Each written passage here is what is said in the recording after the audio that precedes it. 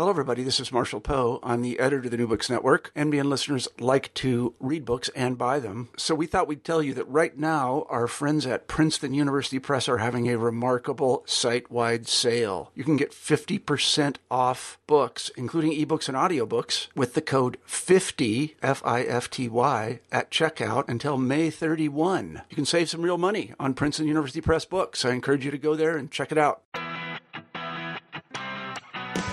Hello, and welcome to the New Books in Popular Music podcast. Today, I speak with Adrienne Trier-Bieniek about her book, Sing Us a Song, Piano Woman, Female Fans and the Music of Tori Amos. Our conversation explores how Tori's fans make sense for music and use it for healing. We also examine the world of pop music fandom through a feminist perspective. Well, I'm so glad you're talking with us today, and why don't you tell us a little bit about yourself and why you decided to write this book? Sure. Well, I am a sociology academic. My PhD is in sociology, although I would think that it probably would stem closer to gender studies than anything else. And I have spent most of my academic career studying gender, and specifically for a long time it was violence against women. And then eventually it turned into kind of the cultural appropriation of violence.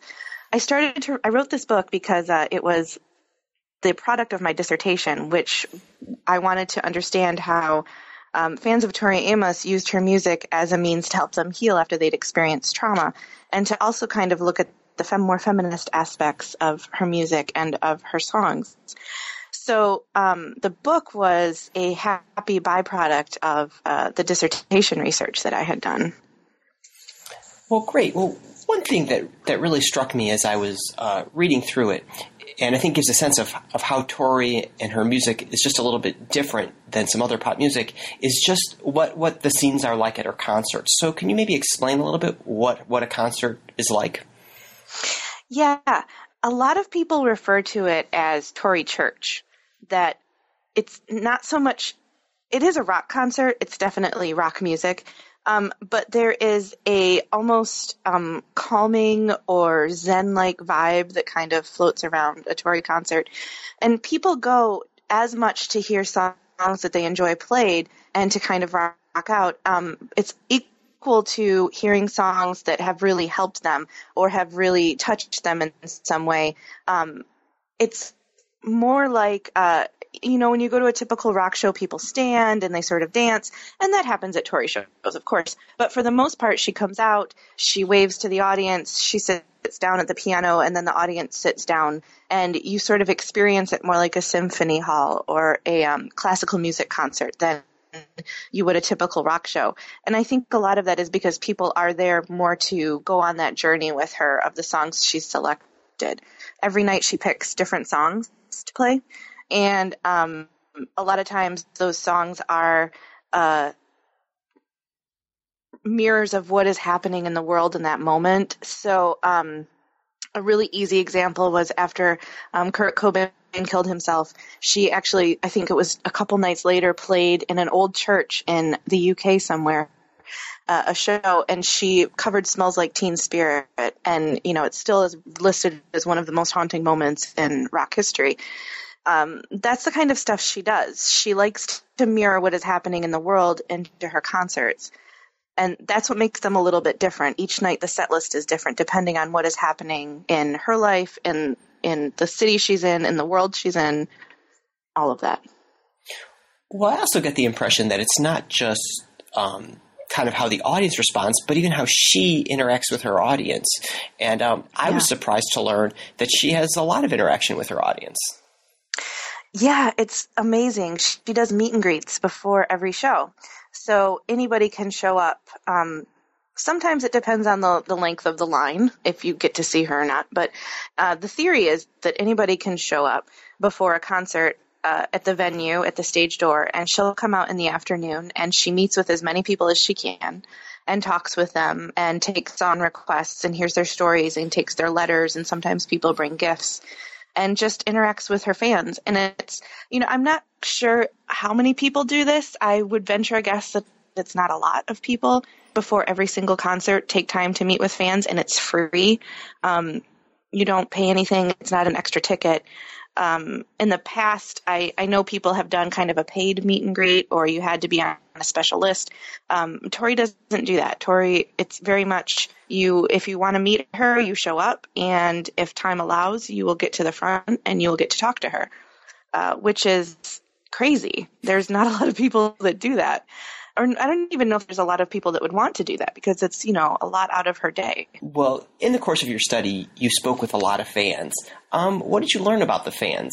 Who are they, and why are they interested in her music? Tori fans are a wonderful, eclectic, fun group of people that the reason I wanted to do this study, one of the reasons I wanted to do this study, was because especially with women and female fans, they get labeled crazy or really overzealous in how they act and what they say and how they behave at shows. They get crazy and they throw things on stage and they cry and they lose all sense of emotion and just faint or pass out.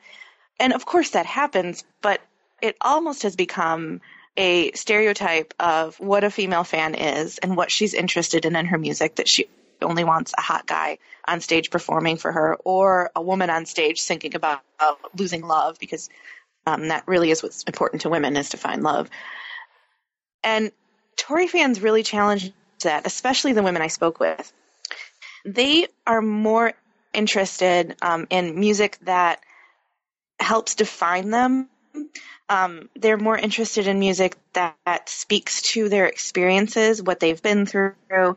And while you can certainly get that from traditional pop music, Tori goes beneath the surface on it. And most of her fans are excited by songs that tell a story and that make them think, and that you don't get everything at face value. You have to actually peel apart the layers of the song in order to understand what she's saying. But a lot of times what she's saying may not be how the fan perceives the music, because it is poetry. It is written in kind of a more dense form. And because it does that, because the songs do that, it draws people in and makes them really have to sit down and ponder. I had a lot of people say that when they got a new album, and for a lot of people this was before iTunes, although I still buy CDs, I don't know how many people do. A lot of people, when they would get an album, would sit down with the lyrics and listen to the album and read the lyrics at the same time to make sure that they got the lyrics right, and then they could contemplate what they had heard. Yeah, well, one interesting thing that I learned is that Tori Amos has a fan among wrestlers. I think I saw you've written about Mick Foley and Tori Amos. Yes. Mick is an amazing human being. He is a professional wrestler. The Hardcore Legend is what he's called. I've learned a lot of new WWE lingo in the last year of interacting with him that I would never have thought I would be saying before. Mick is inspired by Tori's music. He's written in his book Countdown to Lockdown about how he would use it to get him pumped up before a show. He particularly the song Winter, he's written about meeting Tori and kind of the weak-kneed moment that we all have when we're standing in front of her. He's a true fan. He's really in it to talk about being a fan, but he's also an incredible philanthropist, and not in the sense that he there's nothing wrong with that. There's nothing wrong with giving money to an organization. Everybody needs it. There's absolutely nothing wrong with it. But Mick takes it one step further. So he has volunteered for RAINN and has worked the website, working with survivors of sexual abuse and incest. He has donated his time to mow the lawn of people who donate a certain amount of money to RAINN, which I thought was wonderful, to have Mick Foley mowing your front lawn.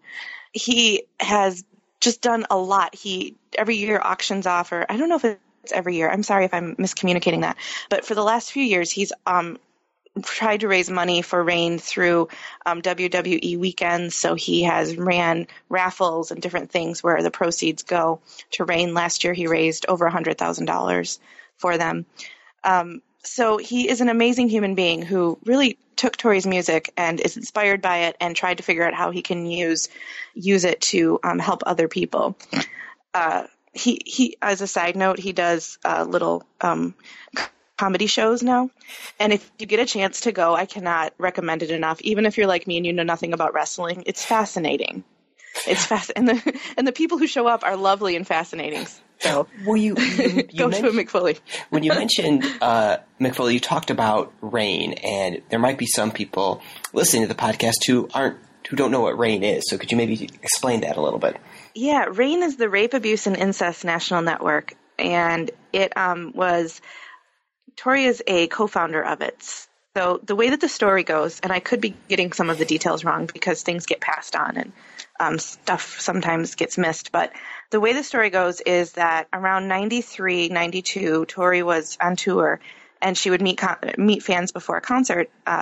One fan came up to her before the show and said, my father raped me last night, and he's going to rape me tonight, and can I get on the tour bus with you and join the tour because I don't want to go home?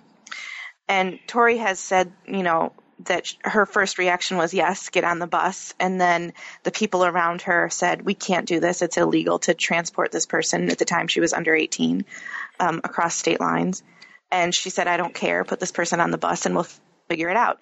And her afterthoughts with that was that it is insane that there's not a place or a organization that could help these people that are coming up to her before and after shows and talking about their experiences being sexually assaulted, and that B, that after they talk to her, they're just sort of stuck.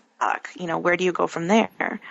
So she got together with organizers and started RAINN, the Rape, Abuse, and Incest National Network, and it is a 800 number that anybody can call, and it will connect you to a counselor, and you can talk to a person, an actual trained professional, about whatever has happened to you, and they will connect you with resources. Well, this really kind of connects us to really, I think, the main emphasis of the book, which is the relationship between Tori's music and the healing that fans experience. So can you maybe just kind of share a little bit about how that healing happens? Yeah. Most of the people I spoke with, there was a common thread of healing with most of the women I spoke with, that they were healing from sexual or physical abuse, eating disorders, miscarriages, really, really terrible relationships with their fathers, which was something that was revealed in the data that kind of surprised me. I wasn't anticipating that. And that Tori's music was how they were getting through it. Some of the stories and some of the things that people shared with me were that the music was there when nobody else was, or that they could put on the music and sort of escape and feel comforted. A lot of the people took the lyrics and really kind of shaped them into their own personal mantras. A few people would talk about how they would sit and listen to the music and play the songs over and over and over again to kind of make them feel like they weren't so alone, or that somebody else understood what they were going through, and it was safe. It was something that they were experiencing by themselves, and that there was some sort of safety in that. It was interesting because most of them did something while they were listening to music. So healing took place, one, through the music, and two, through some sort of action that they were doing. So they would write or draw or paint, or some people would dance. But there was some sort of physical activity going on with the music as they were listening to it to help them heal. I know in your book you talk about the song "Me and the Gun." You talk about precious things. Could maybe walk our audience through how the healing works in like one of those kinds of songs? So, "Me and a Gun" was a song Tori wrote about her own sexual assault, and it's sung a cappella. And for years, she ended the concert singing it a cappella. "Me and a Gun" has kind of become a mantra or an entrance into Tori's music for a lot of people, because it's a song that's very specifically and explicitly about being sexually assaulted. And for a lot of people, that's jarring to hear a song that's talking about rape. But for people who have been raped, it has sort of a healing component to it. Someone else has experienced this. Someone else gets it. Someone else knows what I was thinking. And then they can use the song to kind of guide that healing process. Precious Things is kind of a similar theme, although Precious Things is a rock song. But it has this theme of no one understands me. People don't get who I am. Even the person I'm dating or sleeping with doesn't get who I am. And I am going to take what I have about me that's precious, and I'm going to celebrate that and kind of set aside the rest of this. That's my interpretation of it. I know if you ask another Tori fan, they're going to have a whole other interpretation of it. But from what I gathered from listening to people talk, that seems to be a common notion. Do Tori fans find healing also in the community that's kind of built around Tori, or is it just the lyrics? It is definitely a community. The thing that Tori fans call themselves a couple of different things. So we have Ears with Feet, and we have Tori Files. That is the community name. I'm not clear on what other bands use as their kind of token names for their fans, but Tori fans are very clear. We have Ears with Feet, or EWF, and Tori Files. The community that people have built around her music is incredible. And it is like something out of just, social networking before it was social networking. So for a lot of years, we had The Dent, that was a website created by a guy named Mike Y. And it was the Tori place in the 90s and the 2000s. It was the place you would go. And you would read everything that you wanted to know about Tori. Anything that was printed about her was posted on there. It was a really kind of cool website.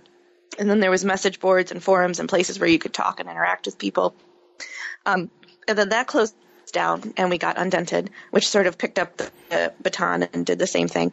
But Tori fans have been using the internet to connect with each other, and then going off and seeing multiple shows with each other for quite some time. And it's great. I mean, we're talking pre-Facebook, pre-Twitter, before, you could send out one message and 5,000 people would see it.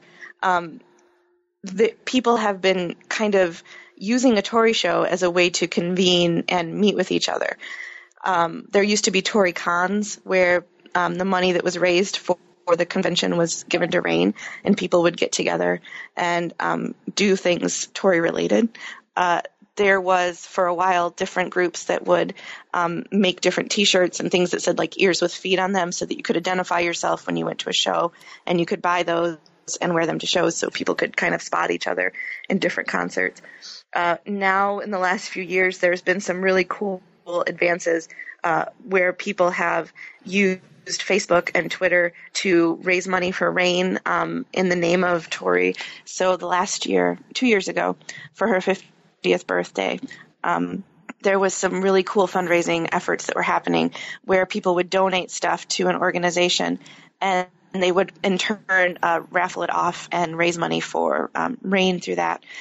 Tori fans are incredible. They don't just listen to this music and take it in for themselves. They try, I think, at least in my observation, they really do try and find other people that experience her music, and they also, a lot of them make an effort to use this music to help other people. So a lot of them donate to RAINN or have created things that they could sell and give the money to RAINN, or have created their own organizations to help survivors of sexual violence or physical abuse. It's incredible and amazing that people get so inspired by this music that they not just want to help themselves, but they want to help other people too. Now, it's interesting. The word feminist has been sometimes been sort of a dangerous word in American culture, but I'm hearing what you're describing, and it seems like it's that Tori is sort of a feminist icon creating a feminist movement. Do her fans see her in that way, and do they identify themselves as feminists? Yes.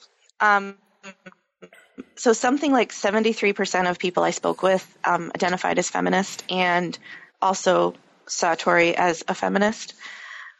I think it's unfortunate that we get so caught up in that word and all of the loaded connotations that people have placed on it that usually have nothing to do with feminism. Because what she's doing is she's empowering women and men to go beyond what they're taught is appropriate for men and women. And feminism often gets attached just to women, which rightfully so. But we forget that it's patriarchy that feminism is speaking out against, not men, but what patriarchy does to men and women. Quite a few women on their own, before me even having to ask, would start an interview off by talking about feminism. I remember one woman, Haven, when I interviewed her, I think my first question was something like, what comes to your mind when you think of Tori's music? And she said, well, what comes to my mind is feminism, because I don't think you can listen to Tori's music and not be a feminist. And that was a fairly common reaction, that in some way, on some level, everybody got that there was feminist activism happening, that there was a feminist identity among the women that I was speaking to, and that Tori's music was very, very distinctly and markedly feminist. How connected is Tori's music and her fans to other kind of feminist pop music movements, stuff like Lilith Fair, Riot Girls, Annie DeFranco, Fiona Apple, any of those kinds of artists or movements? Most people that listen to Tori listen to one of the people you just mentioned, Fiona Apple, Annie DeFranco. Regina Spektor came up a lot. And I think that's because there's a similar theme with all of those musicians, right? That there's definitely an empowerment thing happening, but there's also a willingness to talk about their lives and their experiences in a way that's quite honest. That part to me, I think, is what draws a lot of, especially women, in, that it's a very honest discussion of another woman's life, and they're talking about things that you normally wouldn't talk about. Not a lot of people would. Tori made a record in 98 called From the Choir Girl Hotel, which mainly, by and large, discussed her experiences with miscarriage. Not a lot of people would make an entire album to address how horrible somebody feels after they've had not just one, but a couple of miscarriages. And for most women, that is an incredible thing to have access to if you've experienced that or if you're going through it. So a person like Fiona Apple or Regina Spektor, I think even Alanis Morissette would fit in there, and Annie DeFranco, they're kind of the exception to the rule. That one of the things we don't get a lot in pop music, especially with female musicians, is this willingness to go a little dark and a little deep and to go beyond just, not that songs about love aren't important, but women are often taught that, finding a husband and finding a man is what is the most important thing you can do, which is extremely hegemonic and not very helpful if you have other interests. So these musicians speak to that, but I think they're the exception. Yeah. Well, one of the reasons why I was interested in having you on the podcast is I think your work really challenges a lot of what's gone on in pop music scholarship and how pop music scholars have viewed politics. They kind of view it through punk or through discrete kind of movements or moments. How do you see the politics of what Tori's doing among her fans? It's an interesting question. I think that one of the things that we get caught up in pop music scholarship is that everyone's experience is the same. That everybody, men and women, fans, audience members, that our experience with music is the same. That if a person is singing about something, that men and women are going to feel the same thing. I think that Tori challenges that, and I think she says, that women's lives and women's experiences have often sort of been put on the back burner in music, and that means you're kind of neglecting half of the population. So when she addresses that, and I think is very feminist about the way she addresses it, I think that makes people uncomfortable, but is extremely necessary. It also seems like there's been a disproportionate attention on like Lady Gaga or Madonna, and I don't know. Maybe can you think a little bit about that out loud about why there's been so much focus on those acts, but maybe not some of these acts that we've been talking about, like Annie DeFranco, Gita Spector, and Tori, and these kind of people. I grew up in the 80s and the 90s, so Madonna is a very near and dear person to my heart. However, I get it. And Lady Gaga is it's funny that you bring her up. She's an interesting soul to me because she very much has the potential to write these kind of interesting multi-layered songs, but they seem to be a little more sporadic and consistent. And she definitely really does want to improve the world through like the Born This Way Foundation and stuff. But what I see with a lot of pop music, I'm actually thinking like, heaven help me, like Taylor Swift, that they do great songs to make you feel pumped up and certainly on some level empowered. And they're great to run to. And they're, certainly they have their place. Pop music will always have its place. But it's the surface. It's not what's happening underneath. And what Tori and Ani and a lot of these other performers that we addressed do is they scratch that surface and go below it and start to get into, okay, so I'm feeling good. I'm feeling like I can take on the world. Now what happens? And what happens when I fail? Or what happens when somebody doesn't want me to advance in whatever way? How do I go beyond that? That, to me, is one of the major differences. And, Madonna has always had her place. She always will. And she's done, quite a few albums that start to go below that surface. And for some people, maybe it does. That's kind of the interesting thing about music, right? That I'm sitting here saying that maybe Madonna needs to scratch a little bit more further beneath the surface. I think she definitely did that with Ray of Light.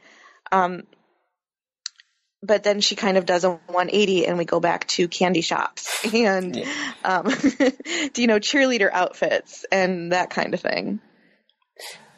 So I don't know if this is quite right, but did Madonna clear space for someone like Tori? Could have Tori Amos had the career that she's had without Madonna's success? I think in the book I talk about the kind of the work of Joni Mitchell and a lot of the women from 70s, 60s and 70s music as people who have maybe paved more of a way for female artists just in general. I tend to think of that more as the trail being blazed. That said, Madonna did a lot business-wise for women in music. If you watch older, you can find YouTube video clips of her in the 80s where she, I don't know if it was a convention she was at or a music conference, but she was actually speaking on a panel with Duran Duran. And they were saying, that they don't like that music has to have a video now and that it just doesn't make any sense that if you're a musician, you shouldn't have to make a music video. And she said, well, what's the difference between me putting a camera on you on stage and recording it and playing it on television and you making a music video? Both of those are still performances. I think Madonna did a lot for music in terms of industry and kind of breaking through some of those barriers. But a lot of it was done through very typical feminine ways. And the women we're speaking about have benefited from that, but they've also benefited from the Joni Mitchells of the world and those artists that came before that maybe didn't fit into that same mold. Yeah. Your book employs a number of sort of academic theories to help make sense of Tori Amos and the interviews you did. You use both feminist standpoint theory and social interaction theory, or symbolic interaction theory. Symbolic interaction, yeah. Can you maybe offer a brief introduction to people who maybe are going to go pick up the book, but maybe aren't familiar with those terms. So feminist standpoint theory, usually for me at least, was used as a research, a way to guide my research. Essentially, it means that we place the experiences of women at the forefront of a study that we're doing, because traditionally women have either been left out of research or have only been studied in very, very small groups. So, you'll look at a study and you'll see 50 people were interviewed. Of that, 10 were women. So feminist standpoint theory sort of says that we need to make a conscious effort to bring women's stories to the forefront, and then once we have them, to honor them in some way, and to kind of think about how when someone is being interviewed or when someone is a part of your research, how that is going to affect them. So a few of the things I did to before I interviewed people was I said, I can stop anytime you need me to. If you say something and you're not comfortable with what you have said, or you want to take it back, or something just doesn't feel right, just let me know and we can omit it from your transcript. And I really wanted to make sure that they knew that this wasn't about me getting information from them. This was about a conversation. And if there was a part of that conversation they weren't comfortable with, I was fine with taking it out. I also, before I interviewed people, most of my interviews were done over the phone.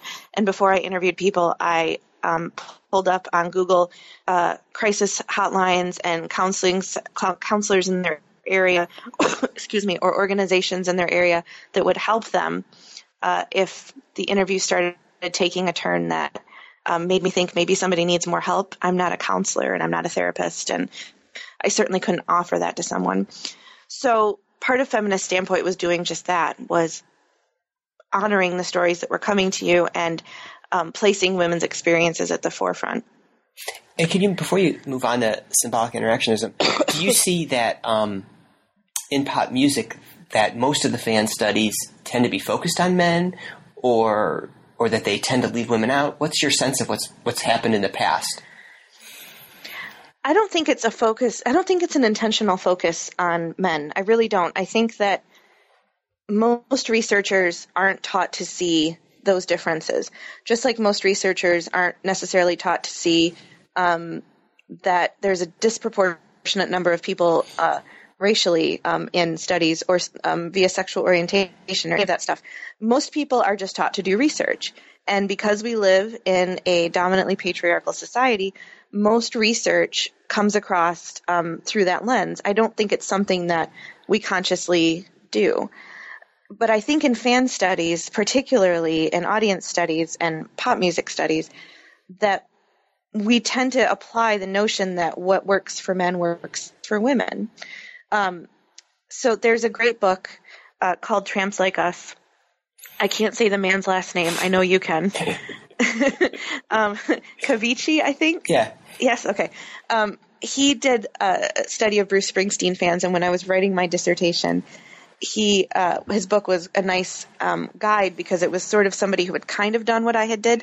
But in the book, he mentions that when he would interview women, that he had very few interviews with women. And one of the reasons why was when he would talk to them, he would get the sense that they weren't necessarily wanting to open up to him about what made this music personal.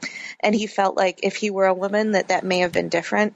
And the fact that he was honest about that in this book that a lot of us have read who prepare to do this work, the fact that he was so honest about that is wonderful because, I mean, it's true and it's something to be conscious of. And it's not to say men can't interview women, women can't interview men, but it's something to be aware of, how your presence impacts the person that you're speaking with is something we don't think about. And I think it's one of the reasons why you don't see a lot of studies done on gender within music and fan communities. So, because I am not a trained sociologist, you use the term symbolic interactionism. What is that and how does that apply to this kind of study? A really easy way to think about symbolic interaction is how we apply meaning to things, to objects, in this case to music lyrics. I used it to try and understand how and why the songs were having such an impact on people. on the women I spoke with, but I also wanted to couple it with feminist standpoint because I was not only trying to understand how the lyrics and the songs had an impact, but how they had an impact from a very distinct gendered place. So I use symbolic interaction to help guide me in understanding why a song fit, how a song helped with healing, what part of a song or what lyrics from which song connected to emotions, and if there were common songs that people were referencing to talk about an emotion, to talk about experiences. So now that you're done with your study and you finished the book, what are some of the conclusions that you reached? The big one, and I think maybe I didn't emphasize this enough in the book, the big one is that we need more studies on gender in fan communities and in music communities, and it's fairly limited, especially since I don't think that the experiences that I addressed in my book are universal. I think that we need to keep pulling back layers of why women, especially women, connect to music and what types of music they're listening to. I think that we have a lot to learn from how gender is impacted by pop music. I was in Orlando. I live near Disney World, and so Epcot every year has a concert series called Eat to the Beat, where you can go and there's a food festival, and then you can also go and listen to different bands from the 80s and 90s perform on stage. And they have like Wilson Phillips comes and Smash Mouth and Sugar Ray, and on Sunday night I found myself at a Hanson concert, and I'll just let that sink in for a minute. My friends Catherine and Bethany are huge fans, and I wanted to go because every year I find Hanson to be kind of a fun concert to go to. I never thought I would say that as a 34-year-old adult. But I'm fascinated by watching the fans in the audience at Hanson shows, because at first I thought, the first few years I did this, and this is my fourth year. It's so great that I'm admitting this in public. The first few years I did this, I thought, okay, they're just, looking at these boys because they're cute or they're attractive, or, they bring up some sort of nostalgia from when they were teenagers. And then the last couple of years, especially this year, I really started to see that Hanson's songs had a lot to do about fitting in, kind of setting aside the man and doing your own thing and not caring what anybody thinks. And for women, these shows are dominantly women. We have a joke that men play fantasy football in the back and women sit in the front. That for women, I think that's kind of a reassuring theme. Now, there's a lot of gendered connotations with that coming from a group of guys and being on stage and all of that. But that's one example of where I think we have more layers to peel back and to look at pop music in ways that maybe we haven't thought about them before. Yeah, well, I know in reading the book and speaking with you, I want to listen to more Tori Amos. So what should I be listening to, and what should other listeners?